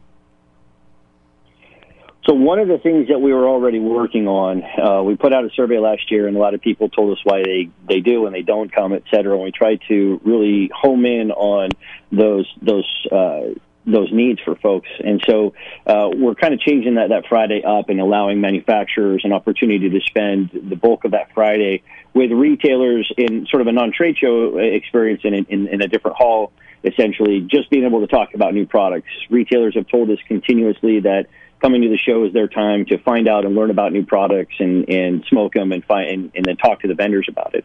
So that Friday is going to be all geared up towards more relationship building, new product showcases, and some other activities. So that's the start for this year. That was planned regardless, and this was all planned before the announcement of the four. Additionally, what we're working on, too, is creating an actual annual meeting of the membership. So this is kind of where, when you talk about my background, drawing on experiences from the previous 18, 19 years that I had in trade associations and annual meetings of membership, a lot more is involved. And what's really great about this industry is that there's a lot of passion, particularly about the organization. Oftentimes that does reflect itself in some fun, interesting online and social media conversations. But the good news is that there's a lot of passion, a lot of people want to be involved. And so getting together to actually have that annual meeting of membership where things like resolutions are discussed within the organization, talking about how elections to committees and therefore potentially how the pathways to the board are, being able to have town halls and discussions about the policies of the organization and feedback mechanisms and those types of things of the actual annual meeting and business of the organization, on top of some additional events and really focusing on the compliance issues and the education issues that we need to be providing. And this is just an example of that, is that we're working on right now is developing a retailer education program to align with the FDA, so that if you have our education program done, then basically if the FDA finds that you're in violation of a Tobacco 21, then because you have this, you won't be fined for the first offense. And so there's things like that we are developing and would like to be able to have available at the annual meetings as well. So I think all of that combined hopefully will start to get us to a point to where, again, the more involvement from the general membership and the more diversity of perspectives coming to bear on how we evolve this, then the better that product will be. It's interesting you brought up diversity, and obviously you have a lot on the plate as far as your game plan. But diversity was part of the problems that I felt the IPCPR, when it was called when I was on the board, is because I believe the landscape is changing constantly, and it was set in such a mentality. If you look at the letter that was issued this week by Arthur Zaretsky of Famous, right, and the complaints, I was on the board where I remember three of us sitting there, and there's a mentality where a lot of the board at the time is old school mentality and trying to protect an era that doesn't exist. They were actually lobbying for legislation, a Jenkins Act at the time. And my question to the board was, do you even know how many of your members and the current members do out-of-state sales? And they couldn't answer it. And I think that goes to the letter of Arthur Zaretsky, is the problem is this industry not made up now so much of just the Famouses or the JRs or the Thompson CI. There's a lot of mid-level guys like me and Dave Garofalo and Jeff Borshwitz who are out there doing online businesses, who represent this community, who've done a lot of work for this community. And the mentality of the board sometimes didn't align with everybody who was part of the organization, right? There's always been this movement of the brick and mortar and protecting the brick and mortar against people who sell out of state, where my mentality is, well, listen, it's a lot easier to go out and get a small sliver of the national audience and sell to somebody who's living in Montana and North Dakota than it is to try to open up another retail store and fight locally against all your little local competitors. But, I think that's been part of the problem. So I'm just curious as to what your take or the current board take is like on the letter that Arthur Zaretsky wrote this week. Yeah, so I'll take that just in two parts, if you don't mind. The first part of that is one of the things that is difficult, and hence the reason for this annual meeting, like I talked about with ACR, just real quick, on my previous position, they would have this massive meeting of thousands of radiologists, and they would get together and they would have this open forum debate about resolutions that were coming forward, and then they would vote, and then that would essentially become that policy that is supported by the organization. And I think to your point here about this online and brick and mortar and the complexities of the modern retail world, which are still very much evolving because it's still pretty new. I mean, 2000 was only 20 years ago. And so this aspect, I think, is one of the main reasons why it's very, very difficult to be able to solve these problems of total membership representation in a lot of the current board formats, not just with this organization, but with others. And so that's why I truly feel like the more open we can make this annual meeting in terms of things like this is where you can start to truly get that broad membership base. And it gives every member a chance to come in and do just what you're talking about, provide that diversity of experiences. Because it's very easy to have assumptions and not understand based upon a few years ago's worth of experience, to where times have changed and a lot of mentalities have changed. And to where 5 years ago maybe you did have a majority of membership that believed one way, whether or not internet sales, I'm not necessarily talking a specific issue here. But over 4 or 5 years, a lot of things change, right? And so being able to have that format every year for that to come up, I think, is essential for us in moving forward. In terms of Arthur's letter, so from this all predated me, but I can tell in terms of a lot of history that was going on there. But what I can tell you is in the time that I've been here, we never ever went after and tried to increase a tax as far as that's concerned. But look, we have also fought against online sales bans in other states as well. We're very much, and we have relationships with a lot of manufacturers that have massive online sales stores. And so we definitely don't ever want that to go away because we understand as an organization, and I'm using the royal we in that sense, how important that distribution channel is to the industry. And so it's just a matter of us, approaching different state tax laws in certain ways. Well, I mean, I think the idea of the membership voicing their opinions to set direction is one of the best ideas I've heard, because I think sometimes the 5 or 6 or 8 people, whatever the board consists of these days, is not the exact picture of the membership of the current state of affairs. So that's something that I think is very good to hear. I think I don't know how easy that is to pull off or get that many people in a room to actually have a conversation or a debate or a discussion, but I love the thought of that. I think that's good. And another thing that I don't know if this is something that's come across your table. I've had some discussions with people, but I mean, would it not behoove the industry? Look, one of the biggest issues that we always face, right? That's going to be a constant bane, is the fracturedness of our industry. There are too many interests that aren't aligned that works for everybody, particularly, and everybody, like Lou mentioned earlier in the show, has to do what's best for the business. But may this not be a good time, and I'm definitely not intelligent enough or know how this could even possibly work, but right now we have 2 major shows that everybody's kind of been talking about: the TPE, the trade show, the PCA, the TPE, the PCA. TPE's been working very hard, diligently, in getting more guys like me to come to their show, flying me out, buying me tickets. I haven't been to a TPE yet. A lot of my associates in the industry do go regularly. Would this not be a good time to find a way to merge the 2 groups to have one unified trade show across the board, mass market and premium at the same time, use the synergies combined, not try to fight to who's going to go where and when, and maybe overall create maybe more of a blended area where it may benefit both industries? I'm not sure, but has that option ever come across the table? Yes. The discussions have come up in terms of that, and look, again, we talk about the state of the industry, the state of trade shows, the state of everything else that's going on. Again, and I do want to stress this, with all of the challenges of the boards and representations and everything else, my experience is that this board and the executive committee very open to ideas and just want to be able to provide benefits for the industry. I know that there's oftentimes disagreements about how that works and functions, and I know that there's frustrations in terms of communications, and we are really going to be working and focusing much, much more on that. But I will say this, is that they spend a significant amount of time away from their businesses with the sole purpose of trying to benefit this industry. And so conversations have come up in terms of what does that future look like. And so the potential of, do we reach out to TPE? Are there other things that we do and changes in this and that and the other? Look, nothing definitive, but I can just say, look, yes, it has. We're open to any positive change that will take the industry as a whole in the right direction.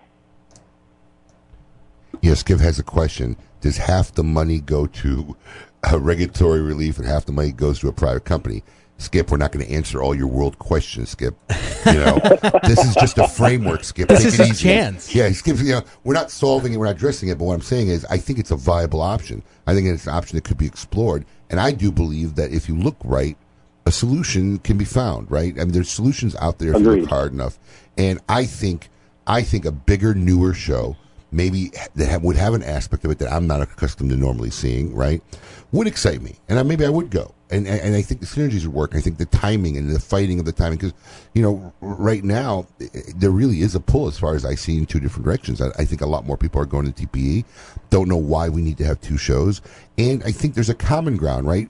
Yeah, we all have our little things that differentiates us that maybe we'll fight on our own side, but the industry as a whole does have a core commonality. Mm-hmm. So, we don't have all the answers for you, Skip. It was just an exploratory question, if you could live with that. Don't you think some of the luster of the premium cigar business would be compromised if you're going to a show where they're also selling cotton candy machines and Slurpees. You know and what, this type Lou? of thing. Maybe and maybe not. Everything can be done. I mean, listen, I remember in '95 in Orlando, the trade show in '95. I wasn't even fully in the cigar business. I was wholesaling, distributing in Chicago, looking to do a retail store. And I went to the trade show in '95 at the Marriott in Orlando, and the expo was in two halls. It was a hall on the right and a hall on the left, and you literally walked out of one hall, went into the hallway, and walked out of the other hall. That's typical of a lot of trade shows. But Though. A lot of the ones I go to. That's what I'm saying. There's an answer to everything, and there's a way you could class it up, and there's a way where it won't down quality what the premium cigar side is, and it may bring the level of the TPE, but I think always there's more power and synergies. And I think it could be something, it could become more exciting in a new type of show, which if you're looking to reinvigorate something, it's a possibility. How the economics and the logistics of it all works at the end of the day, I that's stuff that smarter people than me is going to iron out. But One thing I will. Oh, I'm sorry. No, go ahead, Scott. As I say, it more nuanced and complicated than just even the economics of that aspect are the regulatory aspects of it. By that I mean that with the amount of work we've done, we've had FDA agents that have visited our show floor for the past several years, and with our message on Capitol Hill, we've done a no small amount of effort to really differentiate ourselves from the ENDS devices that are out there. And so I would say the challenge with it much more so is that if we are under one banner, or even if it is a hall that's adjacent and it's not going on at the same time, it tends to diminish that message right now for us getting a regulatory carve-out when we are part of this as a total industry. Now, if that solves itself, then those challenges are significantly diminished. But that is one of the challenges. I thought about that, right? I actually did. That came across my head. First off, I'm not sure if the government's that savvy to actually know who's doing what and what kind of a trade show. But I just don't think they're that smart. But, I don't think dissolving the organization is an issue. I think finding a way to merge together just for the point of having a show together, which doesn't necessarily mean they're the same entities. It could be just a show that combines two entities. So, it's a synergy of location. Like I said, I'm not sure if the government would be that savvy to realize, you did a trade show, you do a trade show with them. I don't know. But don't give them any ideas now. yeah, I'm sure they're listening. Big Brother's got the satellite. NSA is always right. Well, again, the FDA and the tax departments, et cetera, they do come to the show every year for ours specifically. So, maybe in the next 6 months or so, we kind of have our regulatory issues mostly resolved, but that is just kind of one of the main things is that, unfortunately, the optics do oftentimes weigh when we're going into policymakers. And if there's any connection that they make, particularly because the health groups and the the campaign for tobacco-free kids and everything else, they have significant influence and very deep pockets. And anytime they get any kind of sniff of anything, they attack. So they attack our exemption, they attack any kind of thing because of the potential quote-unquote loophole that it provides. And so it's just a matter of not offering them any kind of ammunition that would have a backlash on us. Like I said, if we get this fixed, then that objection is significantly reduced. No. Lou just told me what the spare rib place was in Kentucky. It's funny. Somebody did comment on that. I was going to give it to you. What am I missing about the spare? The answer from that show from Cincinnati. It's the Montgomery Inn. In case anybody's that's exactly it. Okay. Yeah. So let me ask you a question, Scott. How long is your contract with the PCA? My current contract is just an annual basis. Really? Oh, yeah. Okay. So, are we planning on renewing? When is it? I mean, look. Obviously, you're in a tough predicament. You've got really put in probably one of the hardest positions anybody sitting in your seat has seen since the beginning of the organization. No thoughts about bailing ship, do you? Or do you have any? You don't have any, do you? No. That's the first time someone's brought it up, so I don't know. The rumor mill's calling for my head already. No. I'm just saying you're not a guy I'd like to be right now. No. No, I'm just saying you're not a guy I'd like to be right now. No. No, I'm just saying you're not a guy I'd like to be right now. Oh. You're in a difficult position. Is it easier to give up? You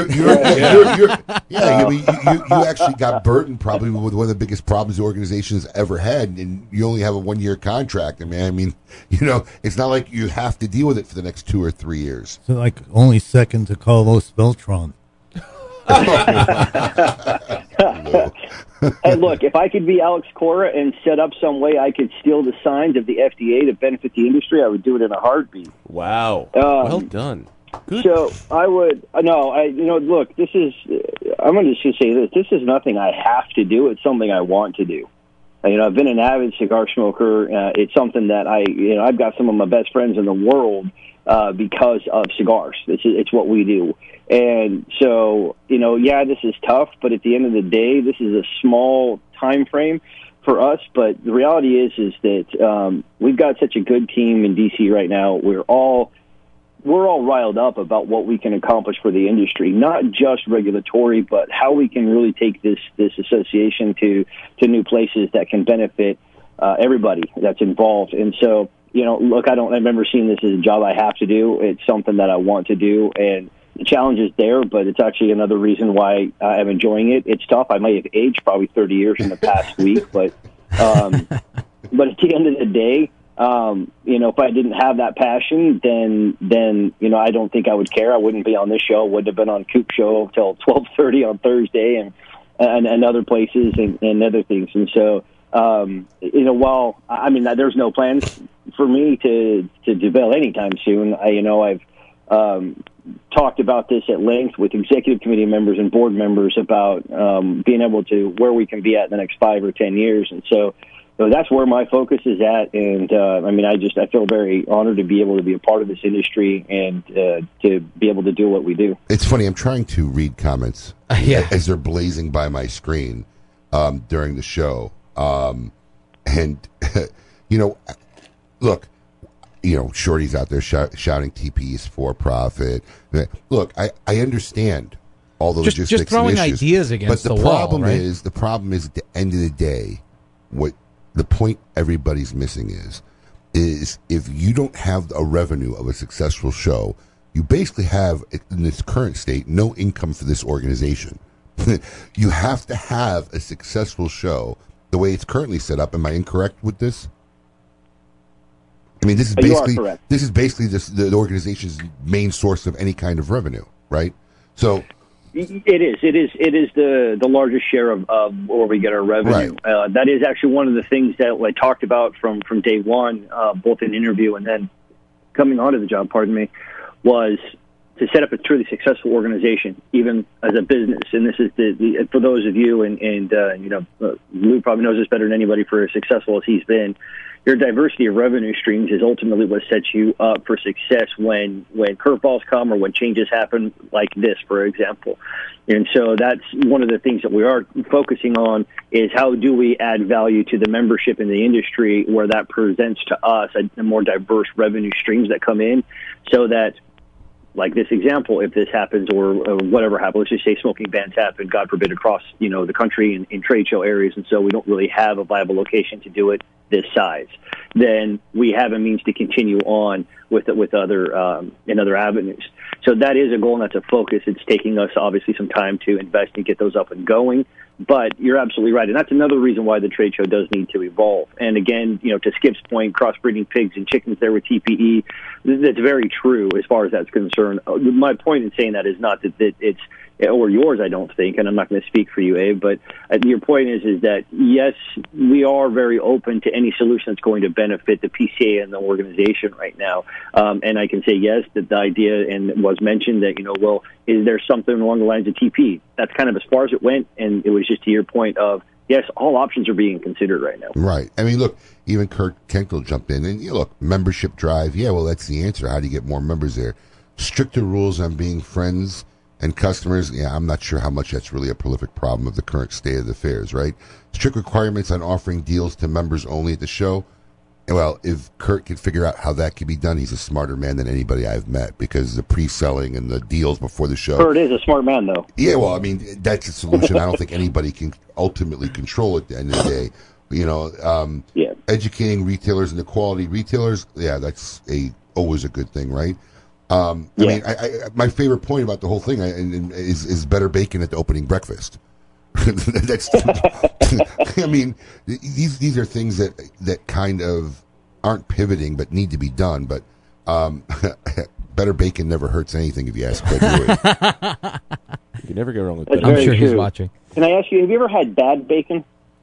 Well, it's kind of like sex, right? Even when it's bad, it's still good. I mean, or pizza. I mean, I don't think that there's better bacon and there's amazing bacon, but I don't know if there's such a thing as bad bacon. Yeah. I think bacon sells. I So that's the key. Then we just do it with bacon. Add bacon. We just do it with bacon, It's one of the world's great products. right? I'm leery of people who don't like bacon. It's like Who people doesn't who like bacon? I know people that don't like bacon, and they're not vegans or vegetarians. That's They just don't like bacon. Yeah, and it's kind of like for me, people who don't like dogs, right? Don't trust them. I'm not saying Here we go. I'm not saying they're bad people. I'm just leery about their mental state. If you don't like bacon and you don't like dogs. I've never met anybody who doesn't like bacon. Oh well, I can introduce you to some. Well, you are weird and have weird I friends. don't know if you are. But I don't know if I want to meet him at this point. Then The one question I have is, and obviously maybe I'll get some flack from the industry about this, but Pretty sure you will. yeah, but I'm in a different industry, kind of entirely in my day job, and I go to shows all the time, and I've been going to trade shows for other brands that I've helped build and strategic branding companies that I worked for. It seems this show is very, very focused on specific show deals, or at least that was the idea behind it. Other shows are not that. Even industry shows that I go to that are specifically focused on a certain type of the industry, deals are done there. We network with customers and publishers. We make deals there, but the show doesn't center around like going for specific deals. It's more centered around like education, meeting pillars of our industry, where I sit and get to see Richard Branson speak about advertising and how he built his business. Of course, networking and sales and business are a part of it, but the show as a whole is more about the industry getting together and learning from one another. It's more an educational experience. And I know Glenn Loop chimed in and said that there are educational portions to the show. Scott, is that something that you guys think? I mean, is it as simple as the show needs to go in a different direction? Abe, is that crazy? We talked about this. I don't know. We don't have new inventions. We've been making the same thing for 500 years. Okay. It's not like That's an something argument. new is being introduced. All they do is give something a different name. A different dress. Different name, different box, a different cigar band, different shape. But then again, Lou, you know what? I'll counter that. Play devil's advocate. Guys like Risty coming out with a different product. It's an altered product. It's still the same thing. It's leaves bunched up in a cigar, but there's the CBD cigar that he released, and there are more maybe innovative additions to the industry that I guess at the end of the day, it's still the same basic product. It doesn't affect it as a volatile level as other markets. I mean, how many often times are you going to come up with something like that prevalent, like CBD, and say, oh, we could use this as an additive or whatever. And then that also plays into a lot of the bigger problems of why we're dealing with FDA stuff. Right. Too. I know that's an argument as well. It's a very convoluted thing, and I'm sorry to our listeners because there's tons of questions, and everybody, we're not going to solve the world problems in a 2-hour show. We're doing the best we can. Here's an interesting question that I have for Lou, who may have the answer, because we talked a little bit about this earlier. 11. The correct answer is 12. No. This comes from Randy Bush, one of our top fans.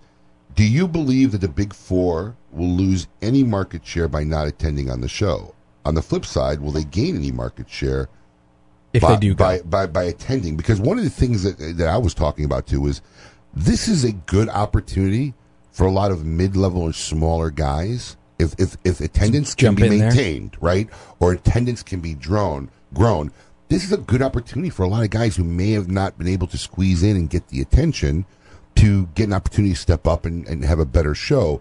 Do you think that this will hurt market share for the Big Four? Let's answer that one first. I think the Big Four are going to keep losing market share indefinitely because this is a strange industry where all you need is some tobacco, a chaveta, and a table, and you can start manufacturing something And it's new. easier today now to get your brand out there than it ever was. The only place where you've never seen any new competitors Cigarettes. is in the mass market cigar business, which requires extraordinarily expensive machinery. And a lot of money. Right, and technicians and people to keep these machines running. But as far as making a handmade cigar, you could start a handmade cigar company in your office, right on your desk there, and get it out there, Yeah. very easily. So you think they're going to continue losing market They will share? continue to lose market So share. with that being said, do you think not going to the show is going to ultimately hurt them? No, I don't think it'll hurt them at all. It won't hurt them any more worse than what they're going through anyway. Right. Okay. Interesting. Very interesting. How do you feel this is a good time for some of the smaller guys? Is it a good opportunity for them to seize the day of what's going on in the show? If I was a smaller guy, I'd be at the show. Yeah. Right. Now's the time more than ever, right? Yeah. You know, Scott, I got a question for you because this is one of the things that kind of bothered me over the years because I'm a kind of firm believer if you always look at the bottom line of things, you tend to get in trouble. And one of my complaints about the show, right, and I'm sure most of the decision making is the bottom line was, hey, let's sell as many booths as we can. And I believe like growing a good tree or a bush, things have to be pruned. I was always a proponent of limiting booth space, right? Booth space should be X number, maybe small, mid, big, mega, or whatever, but limiting the space because I think what happens over the years is there's a psychology to everything, right? And as this footprint keeps getting bigger and bigger, and attendance is even maintained equally, the show just keeps looking deader and deader. And if I'm a mid to small level guy, right, and I'm at a trade show and I haven't seen anybody walk in front of my booth, what I say to myself then is, wow, this show sucks. They're not bringing anybody here, right? Now, the show's half the footprint, and there's bodies strolling all day, every day across me, and I'm still doing no business. My attitude is, wow, I suck. I got these people walking through. How do I get more of these guys to stop and say hi to me at my booth? I think part of the problem of the show is that it's had such a psychology about it because the footprint has kept growing to an exorbitant size. And like Lou said, he talked earlier about, some of these booths that just look completely empty because they're so ginormous. They're never going to look full. And then you go to some of these smaller guys and their booths are always looking jumping and packed. Is there any plan or is this even a concern or is a thought about limiting the size of the show? Because I know it's kind of an oxymoron, right? You want to create revenue. You create revenue by selling booze, but you could charge more for booth and have less booth space. There's a formula and there's an equation to everything. But I believe, I'm in your school. I think a smaller footprint creates for a healthier psychology of a show because a show won't look so barren. Yeah, absolutely. We've talked about this, and the RFP that we put out and certain of the cities that we are looking at right now for the future of the show are smaller than the Sands for that reason. On the flip side, and I think that was Lou that just said that too. The going rate for booth space in Las Vegas at the time that we're there is about 50% more than what we charge because of sort of the nature of the trade show and the booths that are there. And so we also have to be fair to those companies, those big companies that have invested in recent years in building those out and allowing them an opportunity to get that use value out of the current paradigm for which they purchased the booth, right? And so it comes down to kind of balancing those natures. But yes, I can tell you that right now we are looking at new models of the trade show, particularly to your point, right? The larger the trade show floor, the more empty, quote unquote, it is going to feel. I was at an association event in summer where I was going and meeting with a bunch of different destinations to see if they had exhibit space that was in fact big enough and that we could smoke in. There were probably 3 to 4 times as many attendees at that event than currently attend the PCA trade show. But that trade show floor was roughly about half the size of our trade show floor, and that still didn't feel like it was jam-packed all the time. So there is a lot of merit to that. I don't think that there's really an argument against that. It's just how do we do it in a way, how do we transition in a way that does not put overdue burdens on people who lose investments in the booths and some of the other things that they've done because of the current paradigm of the trade show. I got a question from Skip Martin for Lou. Though Skip spaced it across 4 different comments. Thanks, Skip. Of course he did. Okay.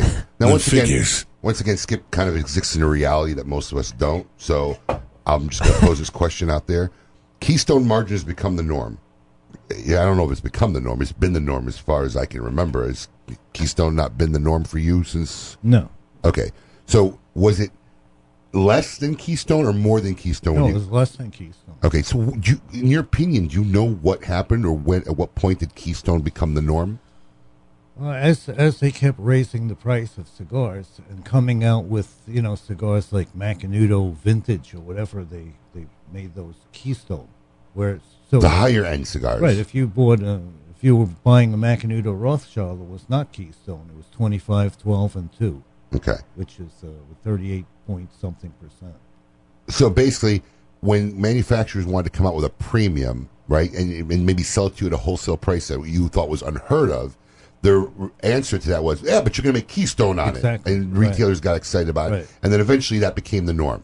Yes. Okay, so now, he also says, with some retailers demanding as much as triple Keystone, which, I've never heard it, I've never seen it, but, Skip, you may get it. People are asking you for triple Keystone. Only in a strip club are you going to find out. Let me just go back to one thing, which is the mentality that's out there is forcing prices to be higher than they're supposed to be, because right now what I see from most retailers is they have their costs and then the state tobacco tax, whatever it might be, right, and then that's their Keystone mark. In other words, they're keystoning the tax. They themselves are collecting as much money as the state of wherever state they're in, by keystoning the tax as well. That's the second part of the question, Skip, because he didn't ask it all in one bubble. You notoriously built, I like his use of the word notoriously, grew a thriving business on much less. Do you think Keystone margin is broadly sustainable in today's retail world? What do you say to the retailers who are unable or barely able to survive on less than Keystone margins? I don't believe in margins at all. I just believe in net profit. So I would rather sell something and make $1 than not sell it and make $5 and not make $5. Listen, we've had this discussion, you and I, before, but the problem is, if you want to sell something at $1 and you have to do a lot more, and you have to find a way to do a lot more of it to sustain, right? Correct. That's why you should also be in the mail order business as well as the retail business. Okay, well, listen. Everybody can be in it. Today, no industry has one model. Yeah, but no industry has one model, right? That is a model. There are websites that set up everything for you. You don't have to do anything. I understand, Lou, but just like you talk about the mass market, right? To do what you're talking about doing, it's not just, hey, I could set up in my garage. I can have the buying power to buy so I could be able to sell at a mass market level and a website level, because no one's going on the web to pay ultra premium pricing. Most of the web shoppers are looking for deals, because the guys who aren't concerned most of the time are going to the brick and mortar stores. They're paying the MSRP. The guys shopping on the web, for the most part, are looking for, and you know it better than I do, what's the best price I can get? What's the best deal I can get? But they deserve it, because I'm not saying they don't, but what I'm saying is not everybody could do that. You're saying everybody should get in the mail order business. Not everybody has the ability to buy in that kind of scale to be in the mail order business. Bristol, the majority of people who buy cigars in cigar shops buying single cigars, whereas just about everybody on the buying by mail are buying boxes and bundles of cigars. They're two separate businesses. Well, I mean, I think the answer to that, and the answer, Skip, is I think there's an evolution of the tobacco shops, right? In the states where it's allowed, they're opening up bars with cigar shops. In the states that aren't allowed, I've seen other sporting goods with cigar shops. I mean, there may have to be an evolution process. The manufacturers themselves have put retailers at a disadvantage. How? By launching so many products. They can't keep up with the... There's no individual... There's no single... We had some of the biggest cigar stores ever built, 30,000 square feet cigar store. There's no way you can carry everything. Yeah, only a mail order operation can carry everything. Well, listen, it has been a phenomenal show. Scott, thank you for joining us. Thank you for all the information you have given us today. Best of luck with your future endeavors, and hopefully you don't age another 30 years in the next couple of weeks. And we'll keep in touch. Yes. We look Thank you guys very much for having me on. I really appreciate the opportunity and appreciate everything you guys do. Obviously, we couldn't get as much as we'd like to in today, but let's have you on again as things progress, and you can update our listeners as to what's going on with the show. Fantastic. Anytime you guys will have me, I'll be on. Absolutely Thank you so fantastic. much. Thank you. Lou, thank you for being here today. It is always a pleasure, sir. Great. Hopefully you will be on again soon because, well, we could just do 3 hours with the things you've done in this world. Yeah, well, I'll come back anytime you want. Absolutely. That is fantastic. When you're not golfing. Yeah. Right. or buying wine for Lavonda. Yes. Yes. Oh, is Lavonda a big wine drinker? She like wine? I mean, No, Lavonda, she's at night she'll drink wine. Oh, is she into wines or just drinking No. any wine? Okay. No.